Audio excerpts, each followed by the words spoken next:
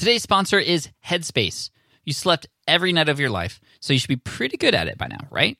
Unfortunately, many of us don't get the quality sleep that we need and could use a little bit of help, and that's where Headspace has got you covered. It's your daily dose of mindfulness in the form of guided meditations in an easy-to-use app. And while they have meditations devoted to helping you reduce stress and increase your overall sense of well-being, they have an entire library of sleep stories, sleep music, and other sleep sounds that can help you get the quality sleep you desperately need. And for busy lifestyles, they have what's called wind downs. It's meditations and breathing exercises that are as short as 3 minutes, so they can fit into anybody's schedule. I've personally used Headspace myself. I've tried out some of the sleep stuff. It actually works. Like, to me, it actually makes a difference. So Headspace, it's backed by 25 published studies on its benefits, 600,000 five-star reviews. That's a lot. And over 60 million downloads. Try it today for free and start sleeping soundly. So right now, our listeners get 30% off Headspace's entire library of meditations. Just go to headspace.com/sleeppod for 30% off your subscription, but only until May 12th. This is the best deal offered right now. Head to headspace.com/sleeppod today.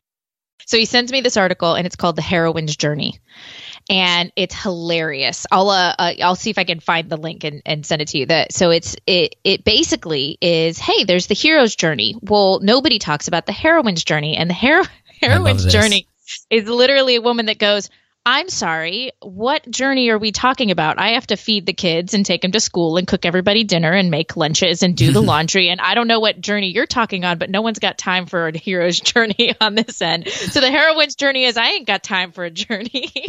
You're listening to Dana Malstaff, the founder of Boss Mom, who is our special guest today. She leads an amazingly engaged and very large community of moms over at boss-mom.com. And as many of us know, moms are very busy. Yet, these moms are still able to build a successful business thanks to the help of Dana. Now, whether you are a mom or a dad or just a busy person in general, we all know that it can be tough to find time to work on our businesses. And a lot of times when we want to work on something outside of those important things in our life, like kids, we often feel bad because one seems to take away from the other.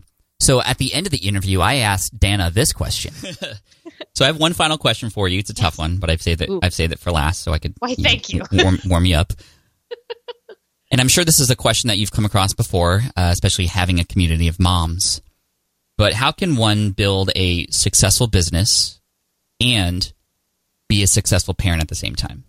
Guys, we get deep today, so make sure you stick around and listen all the way through. We also talk about how to become micro-famous, which is exactly how Dana teaches all of us to start businesses, by leveraging other communities in a way that is non-invasive and still respectful to that community that we are building a micro-community under and becoming micro-famous in. So, stick around. Here we go. Intro. Let's do this. Welcome to the Smart Passive Income Podcast, where it's all about working hard now so you can sit back and reap the benefits later. And now your host, he's been called the Pat of all trades, Pat Flynn. Welcome to session 359 of the Smart Passive Income Podcast. Thank you for joining me today. My name is Pat Flynn, here to help you make more money, save more time, and help more people too. And time is a big theme here in this conversation today. And not only that, we're going to be talking about, well, how do you get started, especially at this time of year when we have just thought about our goals, right? It's 2019 now. We're at the end of January. Maybe you're a little bit depressed because you haven't even gotten started yet on what it is that you had set out to do, and you're already feeling a little behind. Well, we're going to discuss that in addition to making sure you're climbing the right ladder for you and the life that you want to build, and actually the different phases of business that you can start with, like the intern phase, the janitor phase, and other elements of what Dana has actually packaged into her new book, Climb Your Own Ladder. So we're going to discuss all those things today. My good friend, Dana Malstaff from boss-mom.com. Here she is. Dana, welcome back to the Smart Passive Income Podcast. Thanks for being here. Thank you for having me. I'm super jazzed today. You're jazzed. I'm jazzed. I love it. So last time you were on the show, April 20th, 2016, was a while back. How has business been going since then? Well, it has been steadily growing into a glorious empire of awesomeness. Tell me about the empire. Like what's all in this empire of yours? Actually, it's this amazing community that has arose, beginning with my feeling that I needed a community. And it's just been spreading like wildfire ever since. So I think, gosh, if I have to think back to when I was on with you, I started Boss Mom as a brand with the Boss Mom book in September of 2015. Right. So I was only, 6 or 7 months in to building that. So I bet you I had a couple thousand people in the Facebook group, and I started making money building courses. So I had already monetized and things like that, but was building this community. Now we have just shy of 35,000 people in the Facebook group that is organically grown. We don't push anybody there. They just organically go there, which is amazing. I just came out with my third book, Climb Your Own Ladder. And we launched the Boss Mom meetups, local meetups. So we have like 170 different hosts in over 100 cities internationally, which is amazing, and really growing that.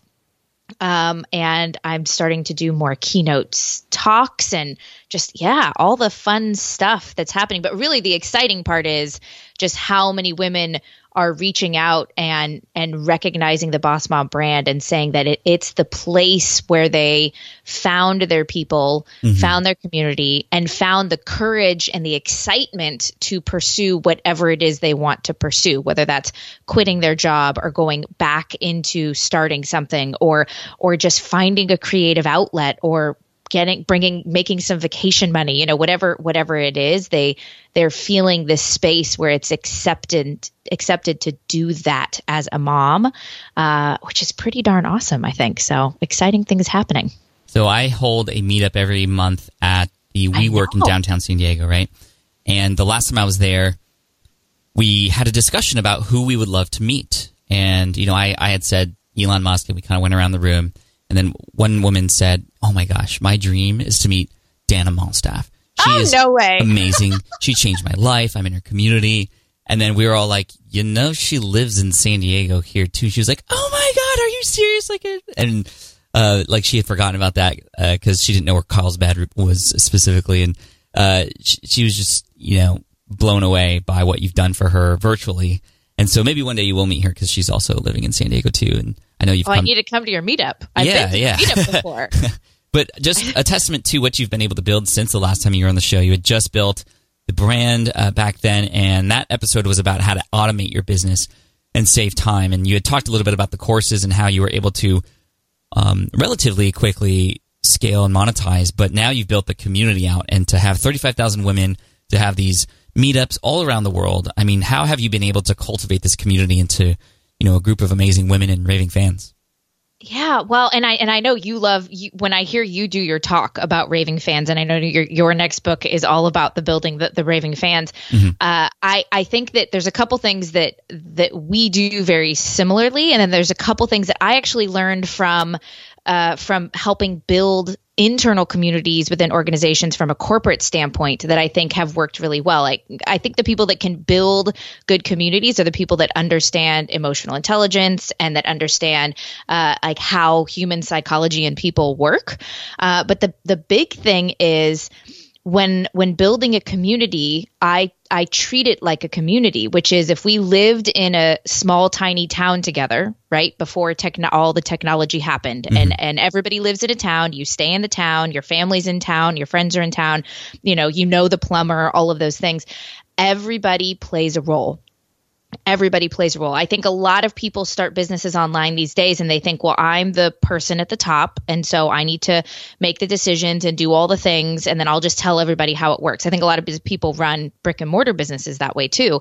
And I think all the success in the community that are really solid and loyal to each other, that they're built on the premise that we all play a role, that everybody within there has, and they assume naturally those roles that they play. They're the natural policers, the natural motivators, the all of these different roles. And so within Boss Mom, what we've tried really hard to do is allow the community to become a community where everybody plays a role, where there's, levels of engagement that people have, where we raise people up. And it's not about one person being at the head and trickling down decisions, but so much more of how can we collectively decide the future of what we're trying to build? And when you do that, everybody feels like they're a part of the journey. They feel like they're a part of something where their voice matters, and their voice does matter.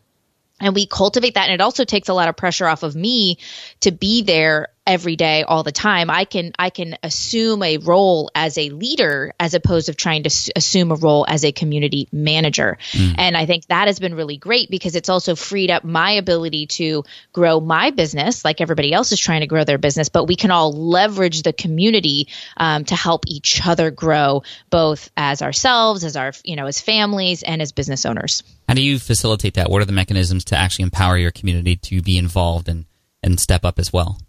Yeah, so we have ambassadors that we used to do it every 6 months. Now we do it every quarter because the group is so big. We want to give people an opportunity. So what we do is I talk about Boss Mom as being an actual ecosystem. You can, climb the ladder within Boss Mom like you would a company. So you can come in and be new to the community. But if you're starting to engage, then one of the cool things about Facebook groups now too is they start tagging you as a conversation starter. And then there's all these different things as we start to recognize within our insights that you are really engaging in this community, or we see you on other platforms that you're really engaging with Boss Mom, then we start talking about you. We start tagging you more. So we start making you feel included, and you start moving up, and then you can become an ambassador. And then at our events, you can become a facilitator, and then you can become a collaborator with me, and we'll do different things together and promote each other's businesses. And then you can come on the Boss Mom podcast. So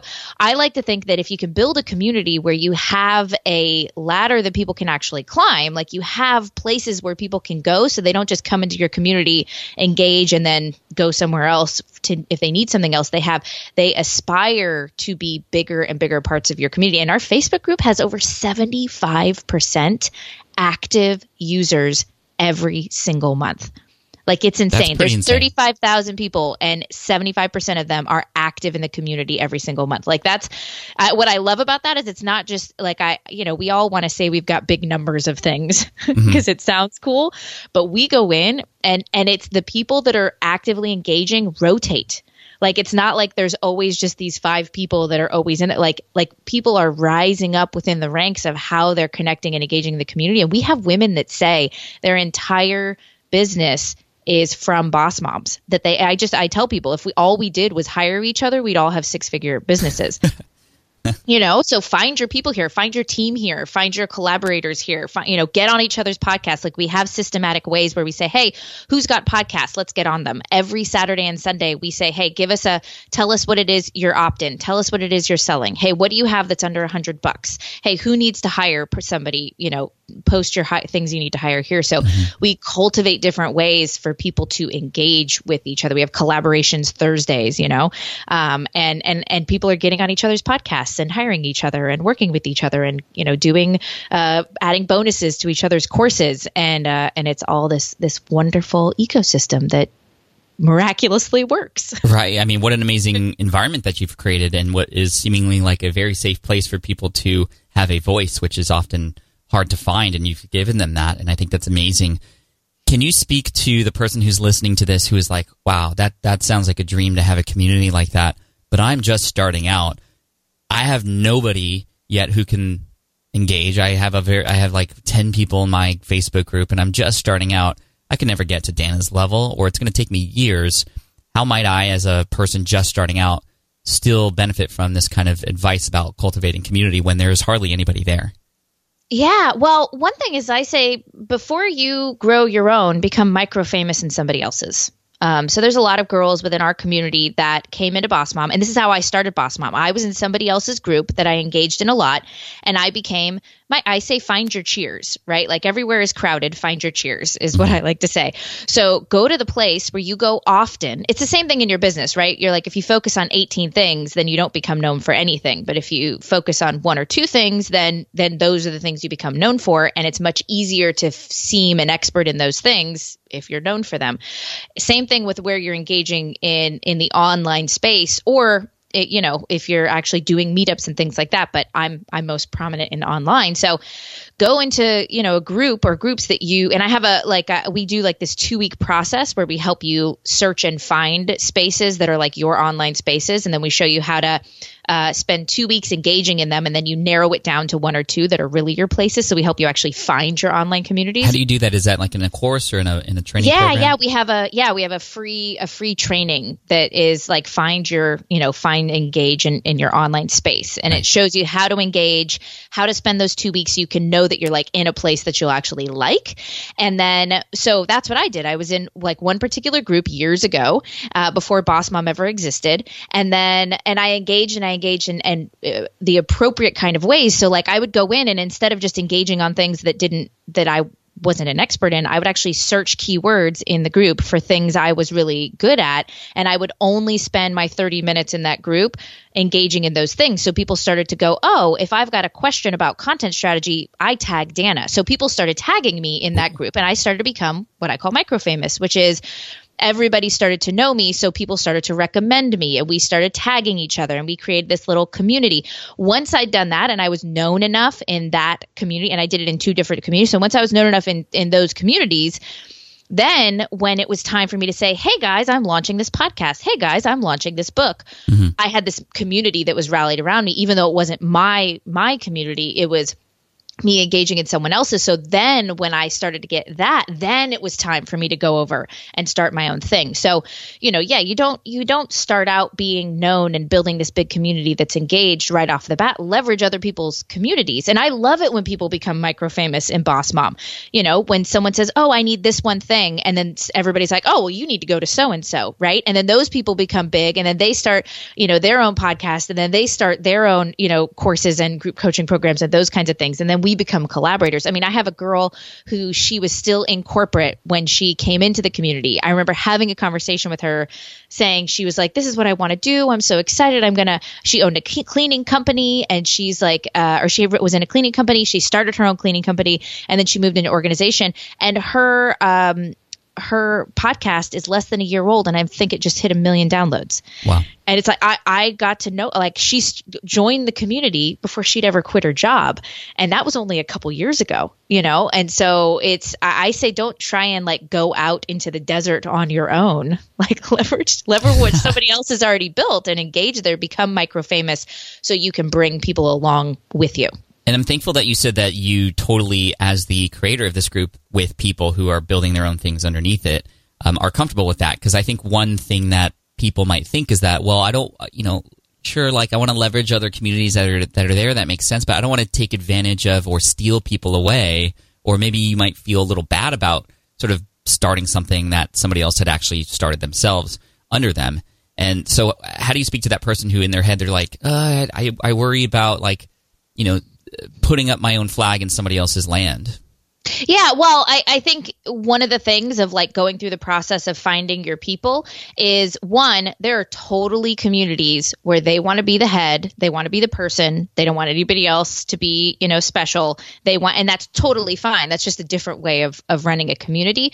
You're just not going to feel at home in those communities if that's what you're trying to do. Mm-hmm. And you're not going to go into a space like, for instance, we're on a podcast. So if you're somebody who, does produces podcasts or runs podcast courses or whatever it is, yeah, you're not going to go into a group of somebody who has that same business as you and then try and become micro famous in their business, because you'll be stepping on their toes, or that's potentially possible. So, but you're going to find groups where that's different. Either you're like with Boss Mom, there are tons of business coaches and content strategists, but there are also, I think about it like this.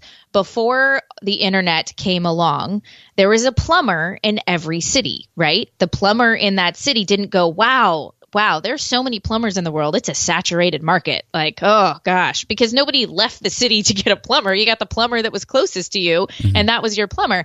But in the online space, we go, oh, the market's so saturated. There's so many coaches. There's so many podcasters. There's, so many website designers. Right, we're all in the same city. essentially. Yeah, that we feel like we're all in the same city, but the fact is we're not. We all have different characteristics. We have different fields. We have different brands, and there were different time zones, and all of these different factors, and we all hang out together. So it seems like it's a saturated market, and like, oh, if I'm in this group, everybody's this thing. But if you got on an airplane or went into a restaurant and you stood up and said, "Hey, everybody, who here has a podcast?" Like one person would stand up. Yeah. Like the fact is we spend our time with all the people that do what we do, so we feel like things are saturated.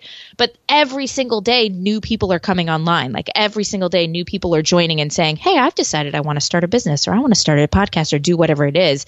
And we have to recognize that we think we're stepping on everybody's toes, but we're not. And if somebody tells you, "I don't like how you're engaging in my group, get out," well, then you didn't have the right group. And you go find a new one where someone does believe that collaboration is the better way to run a business. Right. And I think about an example that was taught to me back in the day, which is like, okay, let's think about dry cleaners. So very similar to plumbers.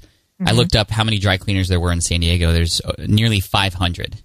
And it's like, even if they're in the same area, they're all different, and people resonate with different dry cleaners based on, personality and who they go to. And, likely sometimes people go to the one that's a little bit further away because they actually like that person, and that person knows their family, and all those kinds of things that you're talking about, kind of small town feels.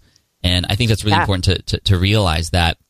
The second part of this that I want to cover is just the idea of abundancy and not scarcity, approaching things with an abundant mindset versus approaching things with a scarcity mindset, which is a very important concept when it comes to building businesses, especially because there is competition. There are people who are, quote, ahead of us.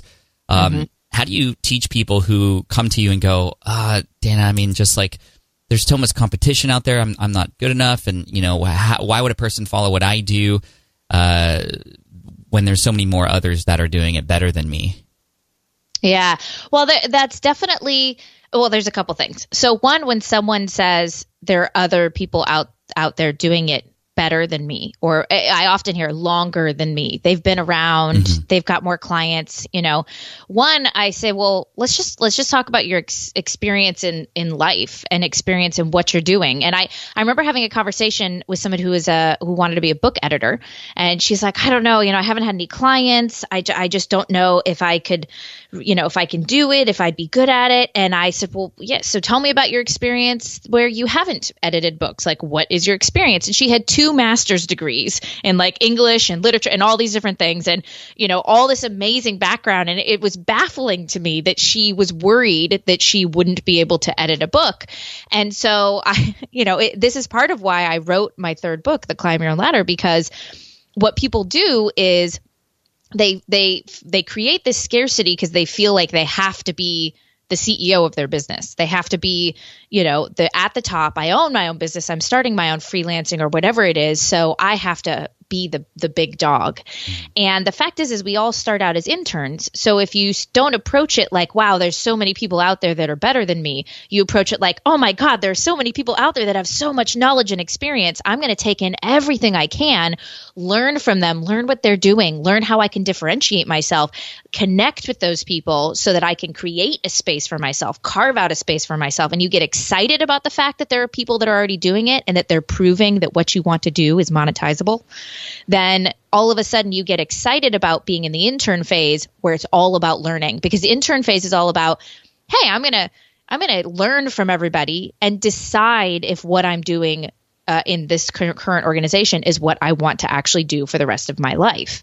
And that's what people need to do, is instead of this scarcity idea that, oh, I'm not as good as other people, you go, oh, I'm earlier on than other people. That person that has someone looks at me and they're like, wow, Dana, you did all this and stuff in your business. I'm like, well, yeah, but I also have had Boss Mom for 3 years. And before Boss Mom, I spent 2 years not making a whole lot of money at all trying to figure out what Boss Mom was, So I think the scarcity mindset is because people place themselves in a certain scale of how fast they're supposed to get somewhere. And if you were an intern in an actual corporate company and then 6 months in, you're like, I cannot believe I don't own this company. Like I feel like I'm a failure. I mean, what have I done with my life? They'd be like, are you kidding? Like most people live on a 20-year trajectory in their corporate ladder climbing.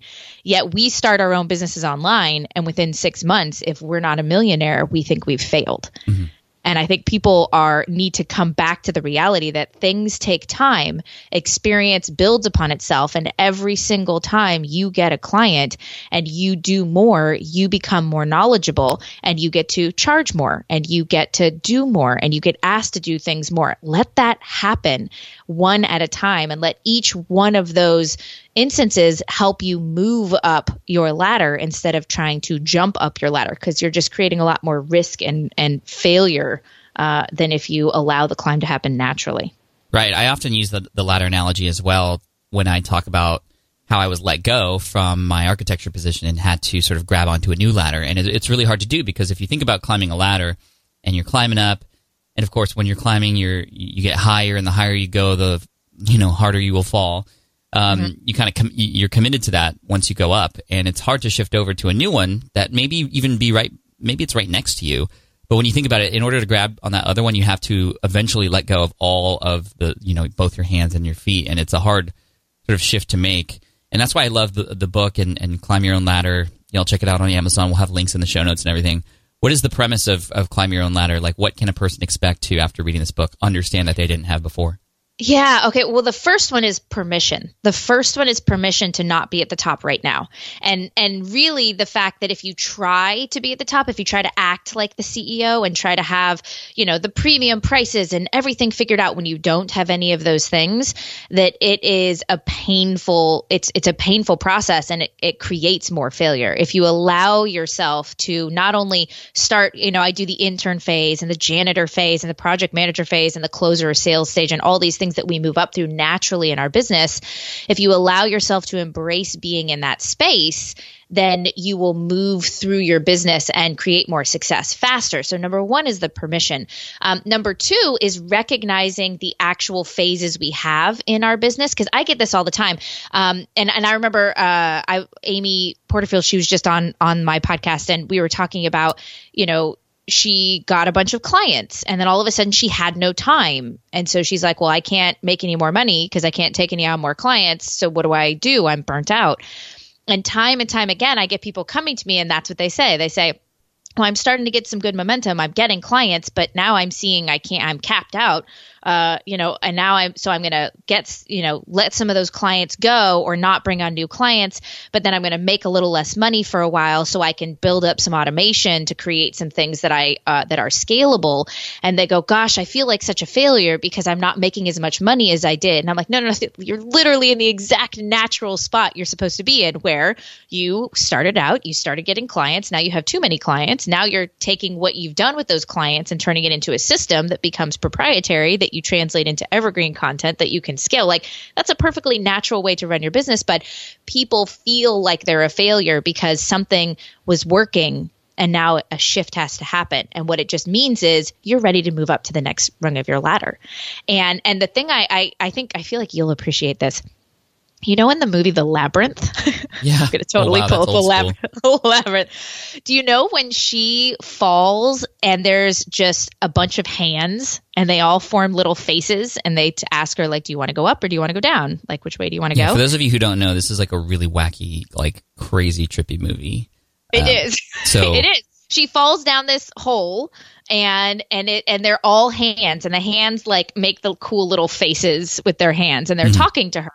But I always think about that. I think about in this book, if you build your business the way I'm talking, and you allow yourself to progress the way I'm talking, because it shows you how to move not only move up into the next rung, how to notice when you need to move up so you don't get stuck in places like the janitor phase where you're just putting out a bunch of fires and you never actually create systems. So it's really burns you out pretty quickly. It shows you how to move up, but then it also talks about, like, what do you replace yourself with? Is it an automation? Is it a person?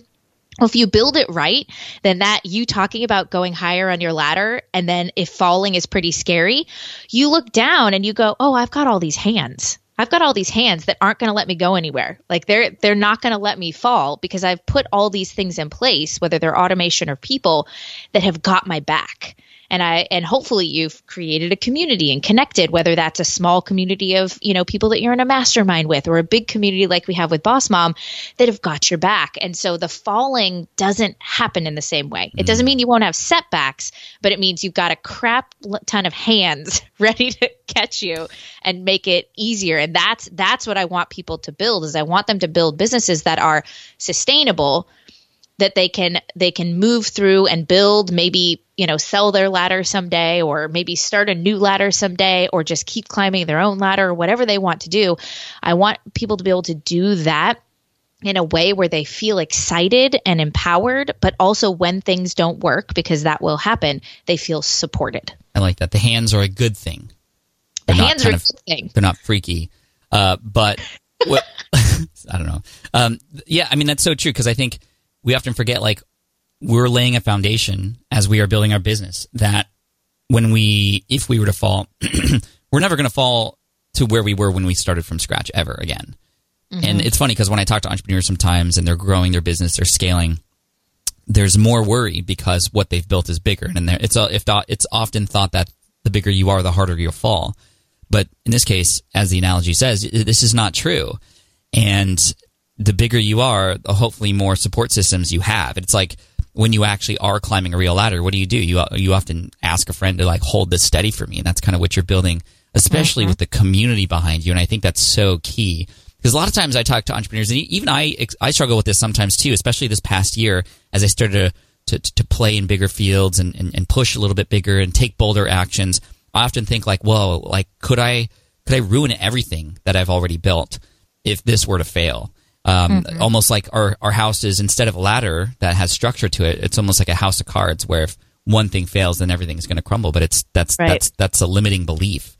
Yeah, absolutely. Yeah. The other thing too that I think is really important to remember is, because we have a chapter in the book about basically someone needing to hold your ladder, right? Like a real ladder tells you in big bold letters, somebody should hold this because it's dangerous to climb your own ladder alone. Yeah. But one of the things that I mentioned that I think is really important is that it's never just going to be one person or one community, that you should never put all of your hope that one person is going to hold your ladder eternally, right? I think we have to recognize that we naturally move through, like there are most likely somebody got onto your podcast, they listened to it, they were moved and it changed their life, right? And then they decided to do something. And then they kind of moved to another community or another show where they learned this one other thing that was life-changing. And then maybe they came back to you and they learned this other thing from you. And now they decided to start a podcast. And then they're going to go, to your event, to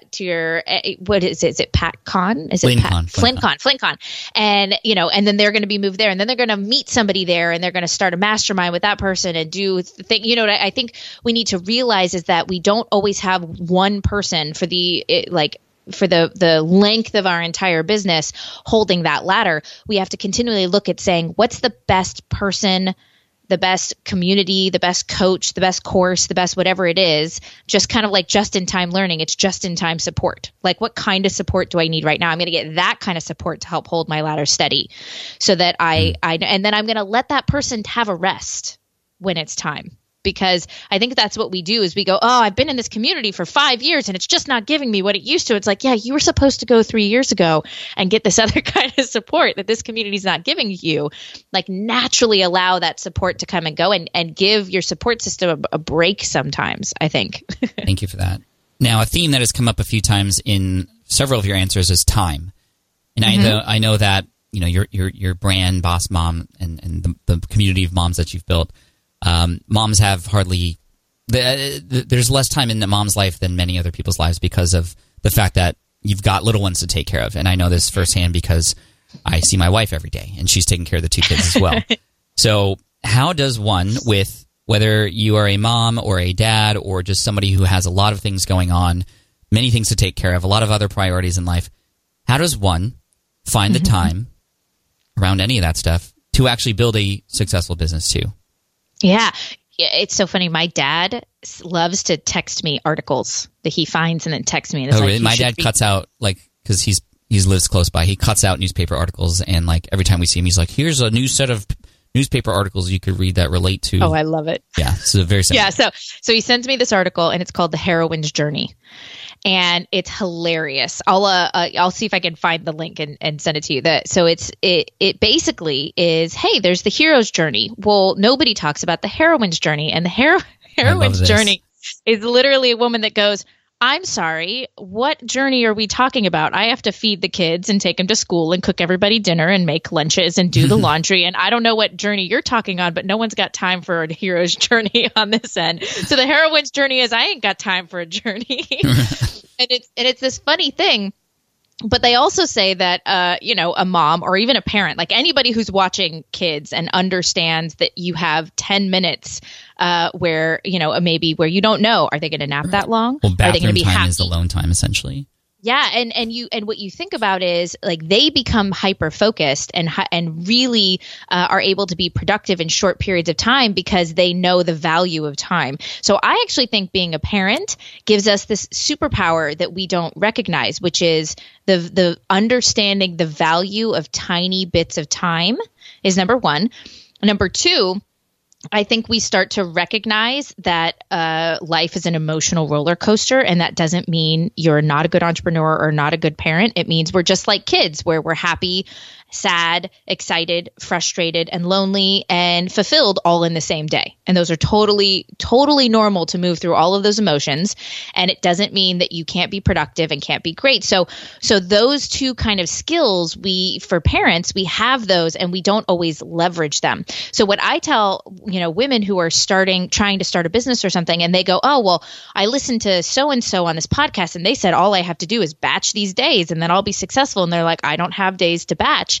And I said, well, don't try and run your life and your business based on somebody who doesn't live their life the way you do. Find people. That's why people that are moms love Boss Mom, someone that lives their life the way you do. And then it's something that makes sense to you. So we break everything down into 10-minute increments. So if you have a project when you wake up in the morning or at night, when I look at all my stuff at night for the next day, and I say, okay, how can I break this up into things that are 10 minutes? If I can't do it within 10 minutes, then then I need to break it down even farther, because if I know when I have the kids home, I only have those little pockets of time. If I have longer, then I can, back to back some 10-minute things. But then, so I break it down into time so that you can tackle things, and you'd be amazed at, just like exercise, right? If you just did 5 minutes of exercise, 10 times a day when you go up to get your coffee, then you would have a full workout. But if you wait for enough time to have your full workout, then all of a sudden you haven't worked out for a month. It's the same thing. And then I break them up by the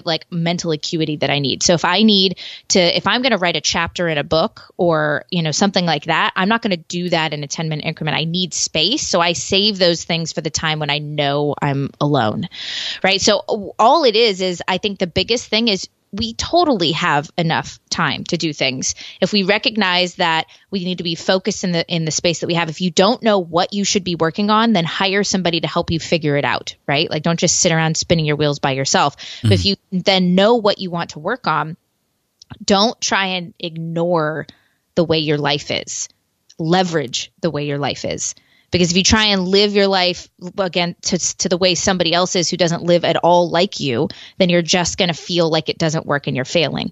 If you leverage the way your life is run, then that works. Like, I have a client who drives all the time to take her son to ice skating lessons, because he's a amateur ice skating professional. I'm not sure what you call it. And so when she's brainstorming, it's like, hey, don't be mad that you don't have a bunch of time in front of a computer where you're not in a car because you can't type while you're driving. Start speaking out loud and then transcribing those things, and those become your blog post. And all of a sudden she's like, oh my gosh, I got 5 blog posts done because we had to drive up to Canada and I just talked out what I wanted. We transcribed it. And then when I got to the hotel, I was able to edit what they had. She's like, oh my gosh. So stop fighting against the way your life is and leverage the way your life is. That's really smart. I mean, I was about to ask you, what would you say to the person who hears this and goes, okay, but Dan, I literally don't have any time. And they give you their whole schedule during the day and prove to you with their schedule that there is no time for any of this extra stuff. But you've already given me one example of how I can make time with things that I'm already doing. for this business that I'm building. Do you have any other examples like that? That was really cool. Oh, okay. Yeah. So, if you really did, I have like a little exercise that's a time mapping. And when someone says that to me, I go take the time mapping. Let's just track for the next 3 days, not even like wild and crazy, just for the next 3 days where you're spending your time. And you would be amazed how many times somebody will come back. And then within 2 days, I have sent them a notepad and, pencil for their shower. And I'm like, hey, the 30 minutes in your shower where you say you have good ideas, we're going to start writing ideas down there. And then you're going to take a picture of it. And then you're going to send it over here to do this, to get this thing made. Because half the time they're like, I would love to hire somebody, but I don't have time to get the ideas to that person. Mm-hmm. Right. Or they'll say, oh, well, I'm like, they're sitting in line to pick up their kids from school, but there's 30 minutes that they've got there. Right. And then, or like, you'd be amazed that 30 to 40% of our time is wasted time. And what we do is we just assume I have to be sitting in front of a computer to be productive. Right. And that's just not the case. So when we think about, what are the things I could do if I'm in a car? What are the things I could do if I'm watching my kid do something where I don't have to be present necessarily, right? Because not in all instances do we have to be present when we're with our children. If they're, in swim lesson and you go every single Monday, like there's a few minutes in there where I go, this is great. They're also like not doing anything that's very exciting. I'm going to, Voxer somebody on my team to make sure they can do what they're doing. Mm-hmm. So like, recognizing where you're spending your time, the pockets of time where you're really not using any mental power or needing to be attentive in a certain place, and saying, how could I fill that time in a way that's really productive? And then that also gives you space to go, wow, this time, like when my kids get home from school and this like hour and a half where we do puzzles and we play, like that's my time.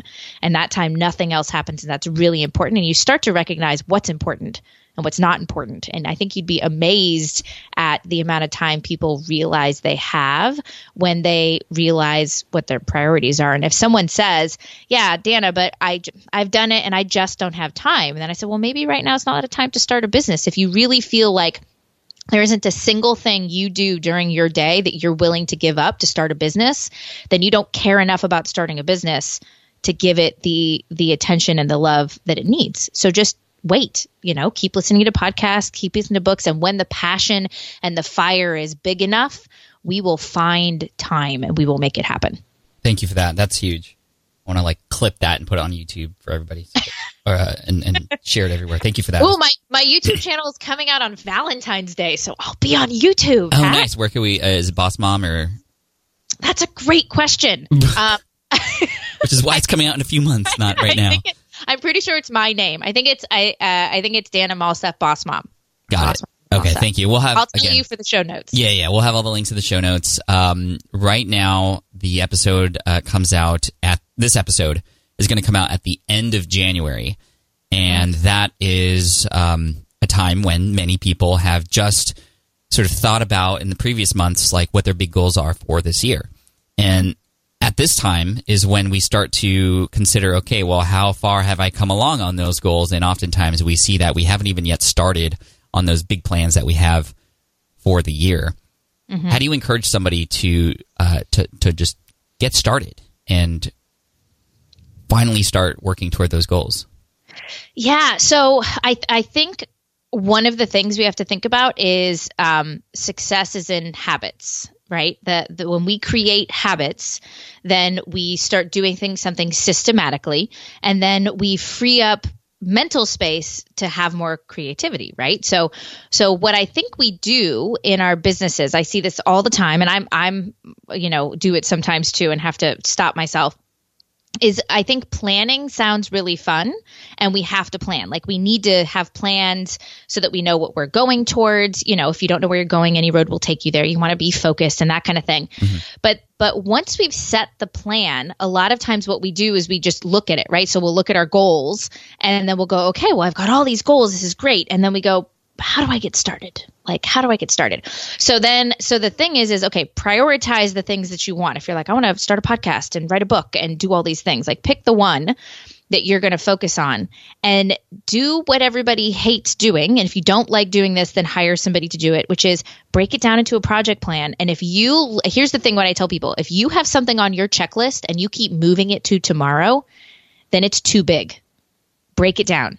If you keep it on your checklist and you keep moving it till tomorrow, it's too big. Break it down, right? So if you, even to the point of like, if it says call this person to follow up on a prospect or ask to be on this podcast or something like that, and you're not, and you keep moving it till tomorrow, it's too big. And so you think, well, Dana, I'm just asking to be on a podcast. How is that too big? Well, you haven't written the email yet.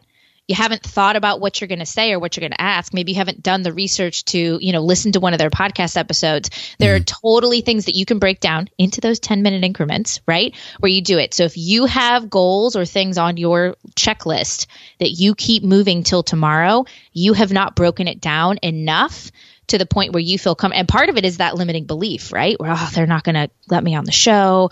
Pat's going to say no. Pat would never let me on his show, whatever that is. And so we just don't do it. But if you break it down and break it down and break it down, you get to the one task that you do feel confident you can do. And success is built on habits, on milestones that we go, oh, yeah, okay, that worked. Okay, well, I did that. Okay, well, I did that. Okay, well, I did that. And it builds up your confidence, right? And so we start to have more confidence and we'll reach more goals. I mean, people don't reach their goal by waking up and going, I'm going to write a book. And then tomorrow the book is written, right? You write like you did. You write every single day. You create a habit of what you want for the tiny things that you can get done in that day. You do one outreach every day. You write one chapter every day. You write, one blog post, or even one paragraph of a blog post every day. You do one social media post, one Pinterest image. And if you create that habit every single day of the tiny things, you will reach your goals. So stop thinking about them as big goals. Just break them down until you're willing to do the task and keep doing the task. We talk about habits quite a bit here on the show. We've had James Clear, the author of Atomic Habits, on recently, which was a very popular episode. I'm currently going through Michael Hyatt's Best Year Ever course, which has an entire chapter on creating the habits that support your goals. And it's exactly what you're saying. What are those small things that you can continually do without you even having to think about? You set yourself up to automatically do those things so that you can chip away and actually start to see that sculpture of the business of yours. And sort of a good example of this that I remember sort of James talking about, and even like Steve Cam when he was on the show a while back, was like, for example, if you want to get better at guitar this year, well, don't put the guitar every way in your closet in the case where you're never going to see it. Part of the habit is allowing yourself to be reminded every day that this is important to you. So have the guitar out on a stand in the hallway or close to it so that every time you walk by, you are reminded about that thing that you really want to do.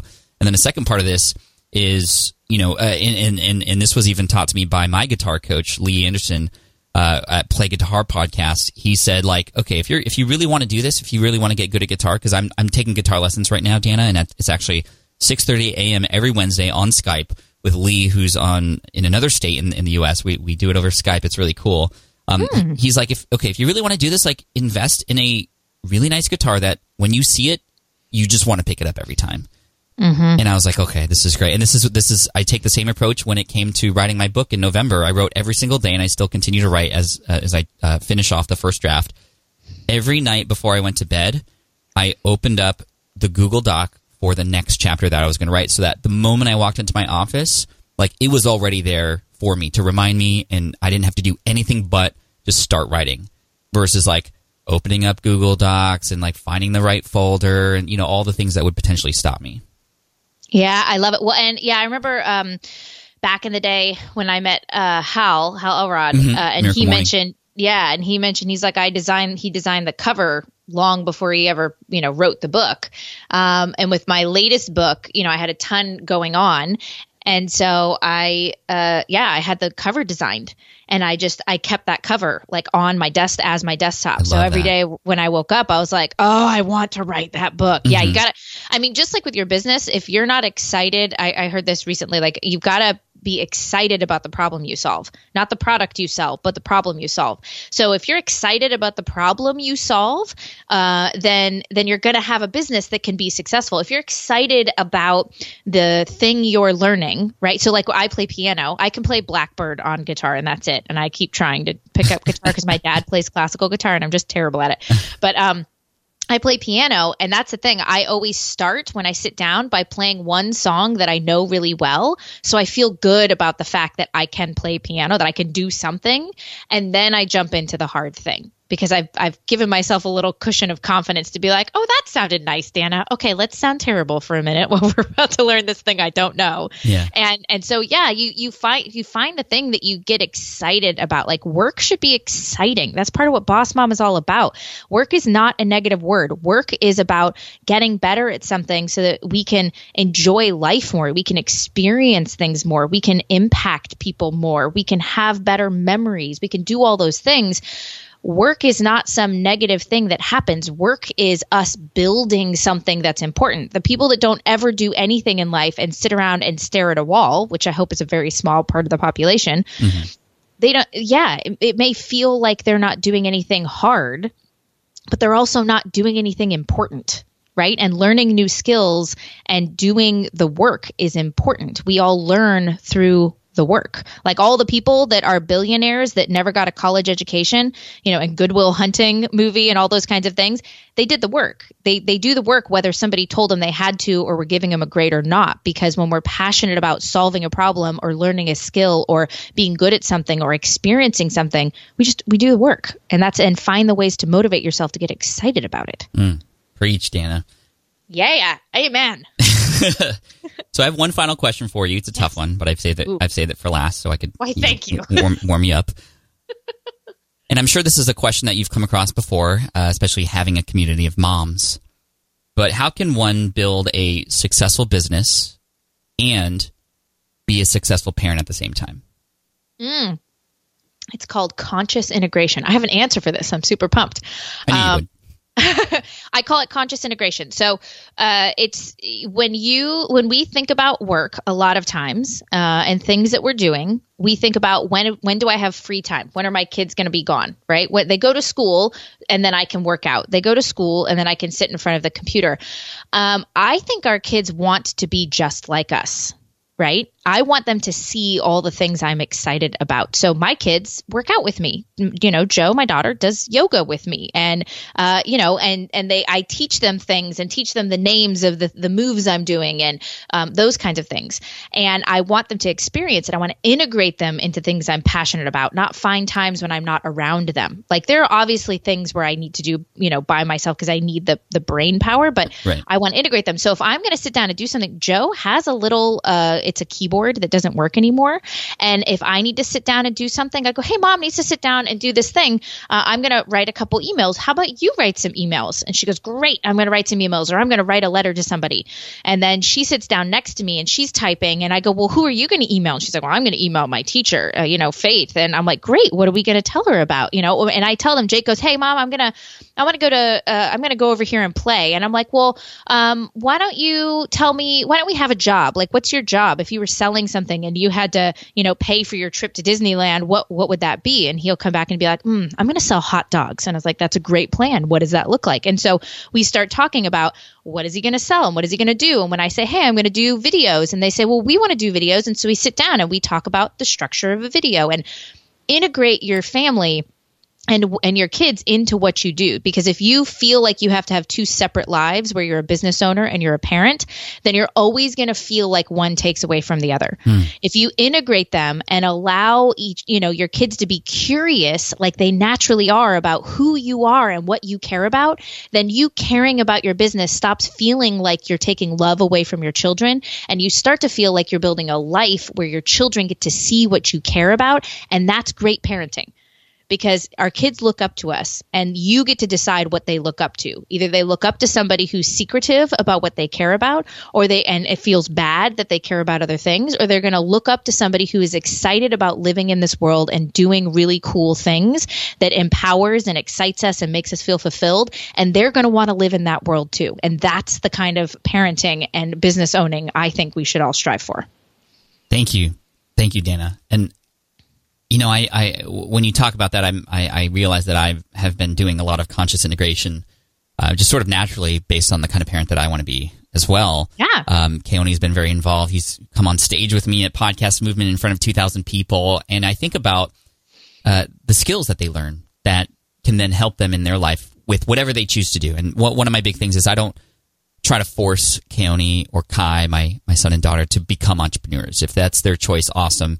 They're going to have the tools to succeed, hopefully through my example. If they want to be employees, awesome. They're going to succeed and, again, have the tools they need to succeed through my example, not being an entrepreneur, but solving problems, dealing with people, understanding how to present something, learning from mistakes. Those are all skills that are useful no matter if you're an entrepreneur or not, which is why many of you know that my big passion in life now and where I want the rest of my biography to be about is about being an agent of change in the world of education and teaching kids entrepreneurship. And so to hear you talk about that is just really exciting. And I hope, I think a lot of us who are parents who are listening to this can definitely relate to that. And even if you're not a parent, it's just that word, that set of words, conscious integration. It's like, why do they have to be separate? Can they not be sort of integrated so that you can sort of be fulfilled and have both? Yeah. Well, and the one final thing I will say too is that we beat ourselves up about how present we are with our kids, about when do I work, especially for people who work at home, we have weird hours, and social media isn't a 9 to 5, right? Sometimes if you're in the middle of something, you're doing something at night or, whenever that timing is. And I think something that we should remember about conscious integration is tell your kids what's happening. Say, hey, mom's got this launch going on. How could you be helpful? And my son will come in and he'll be like, oh, well, how about I get you some water if you have to get on this thing? I'm like, that would be great. Or Joe will be like, how about I draw a picture, for your client? And I'm like, that would be awesome. And so I asked them, how can we help each other? And when they want to do things, I said, well, what would you want to launch? And Joe will say like, well, I want to bake cookies for the world. And I'll be like, that's great. Okay, so how can I help? And she'd like, oh, well, you could get some Play-Doh and I could make some cookies. And I'm like, that's a great idea. So I think the other thing too is there's the conscious integration, there's the telling them what you're doing so they understand and they can learn from it, and then ask each other how you can help. How can I help you do what you want to do? And let them start to be creative about the answers they give, and teach them to ask you how they can be helpful so that they can tell you. I remember my dad owned an auto body shop, and he and I would go in the summers, and everybody else got to go to camp. And I'm so glad that I got to go to my dad's, because he asked me what I wanted to do. And I was like, well, I want to be on the phone and I want to greet all the people that come in and like help you organize. So he airbrushed a desk that had my name on it and he put it in the office in the summers, and I was his office manager, and I would have my clip, and when he was out doing estimates, and I would hold it and do, estimates while, behind him and that kind of thing. I would mimic what he was doing. Mm-hmm. And he allowed me to be part of it. And some people would go, oh gosh, you had to work in your dad's shops in the summer. And I'm going to get choked up because my dad passed away this year, but it's like, it is some of the best memories I will ever have, is being able to work with him, not just play with him, but I got to be a part of how he made the world better and how he made it possible for us to have a house and have food and all of those things. Like, he taught me real life, and we got to do that together. And that's really powerful. So don't just play with your kids. Allow your kids to be part of the parts of your life that they're going to have to be adulting later. Thank you for that, Dana. And the final question to kind of tail off of that is for those in the audience listening who have literally like a 6-month-old. How might one integrate with a person who is a very tiny one who poops all the time? Okay, well, first off, if you have a 6-month-old, you are golden, because they're going to sleep a ton and you're going to get a ton of work done, and it's great. It's when they hit like a year to 2 years, it's insanity, and life gets a lot harder. I would say that your kids totally hear and they know your excitement. Like, if you're frustrated and your kid's crying more and you notice that. So one, I'd say read out loud to them, listen to podcasts out loud to them, tell your kid, even though you feel like they don't hear or can't speak English, tell them about things you're excited about. Speak out loud what your goals are and your aspirations are. Talk to them as if they are somebody that knows, because you're going to pour into them the passion and excitement that you have. You have somebody who's listening. intently. They're holding on to you with dear life because you're the only thing they know. And you have this opportunity to get excited about something that they're going to feel that excitement for you. So even then, I think use them as a little cuddly, silent sounding board for the things that you care about. And it becomes this experience you have. You wake up every day and maybe while you're breastfeeding or you're, rubbing their tummy or things like that, read out loud to them and tell them what you want and recite your affirmations and talk about what your limiting beliefs are and how you're going to get over them. And those little smiles that they have or the funny things that they do actually become trigger memories for you that help solidify the excitement you have for things, because you're going to remember when I said that thing that I wanted and he made that little tiny smile for the very first time. And I always am going to remember that goal that I had that made my son smile for the first time. Like, let those things still be a way to integrate. I love that. I remember reading, so we used to read when Keone was like literally just a few months old, Harry Potter, obviously knowing that he wouldn't understand what we were talking about, but it was just really cool to kind of get him into the idea of like listening to us talk, which was always good, obviously, for language development and those kinds of things. And then I actually switched for a little bit to business books to be able to sort of do double duty there, meaning like have him hear my voice and learn languages and just be with me. But also I get business stuff done and I get to learn. And, as I remember reading How to Win Friends and Influence People and reading the chapter about like it's important to use people's names. And I would just kept saying his name, and then like he would respond and look, and I don't know, it was just really cute, and I think that's a great strategy for at that crazy time in life when you are a parent and you have a little one who's like that. Thank you for that. I think that's very reassuring. Oh, you know what? One other thing too, if you have a little kid, I always think you should be practicing. So if you have a presentation you want to give, or if you're trying to do sales pitches, record yourself practicing. Your babies love to hear your voice. So record yourself practicing and then play that back to your baby. So they get to hear you talking. You get to have a little rest time, but you can also hear yourself, because I always tell people, record things, then listen back. You'll be able to hear very keenly the places where you're not confident about what you said. So then you can practice on those things. Kids don't say the alphabet once and know the alphabet. Like they go every single day and they practice. You should be doing that in your business. When you have little kids, they love nothing more than to watch videos of you and hear you talk, right? And they are a captive audience most of the time. So leverage that to practice in your business. And if they end up crying, it might not be because of you. It might be because they're hungry or have to go to the bathroom or something. So that's true. Just wanted to add that little asterisk for you just in case. But Dana, this has been an amazing conversation. Thank you so much, especially for a lot of the deep answers that I think a lot of people needed to hear, especially at this time of year and perhaps in this time of their life. Where can people go and where should they go to find more info from you? Yeah. Go to boss-mom.com. We actually, once this episode is out, we will have a whole new website we've been working on for the last 3 months. I'm so excited about it. Yeah, boss-mom.com, and we'll have all the great resources. It's all completely redone to create a journey for you, depending on where you are in your life and your business. And I'm really, really excited about it. So that's the best place to go. Thank you, Dana. Amazing conversation. I appreciate you, and good luck on everything. Oh, thanks, and thanks for having me. All right, I hope you enjoyed that interview with Dana. Again, you can find her at boss-mom.com. She has some other great things coming out that have come out since this interview, coming out soon, like her YouTube channel. So for all the links and all the great things, just come to the show notes page and click all the things there. All you have to do is go to smartpassiveincome.com/session359. One more time, that's smartpassiveincome.com/session359.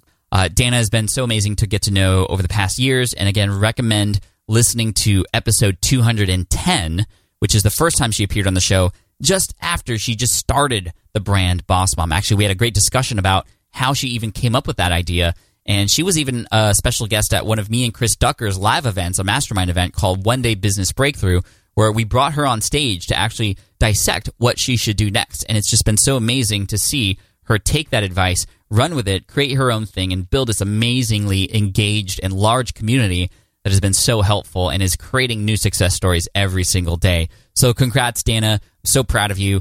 Again, boss-mom.com. And for all the show notes, smartpassiveincome.com/session359. Team Flynn, you're amazing. Thank you so much for being here. If you haven't yet subscribed to the show, make sure you hit subscribe now And kudos to any of you who spend just 1 minute to leave an amazingly honest review for the show. I appreciate you so much. And until next time, just keep crushing it, guys. I love you. Take care. Team Flynn for the win. Thanks for listening to the Smart Passive Income Podcast at www.smartpassiveincome.com.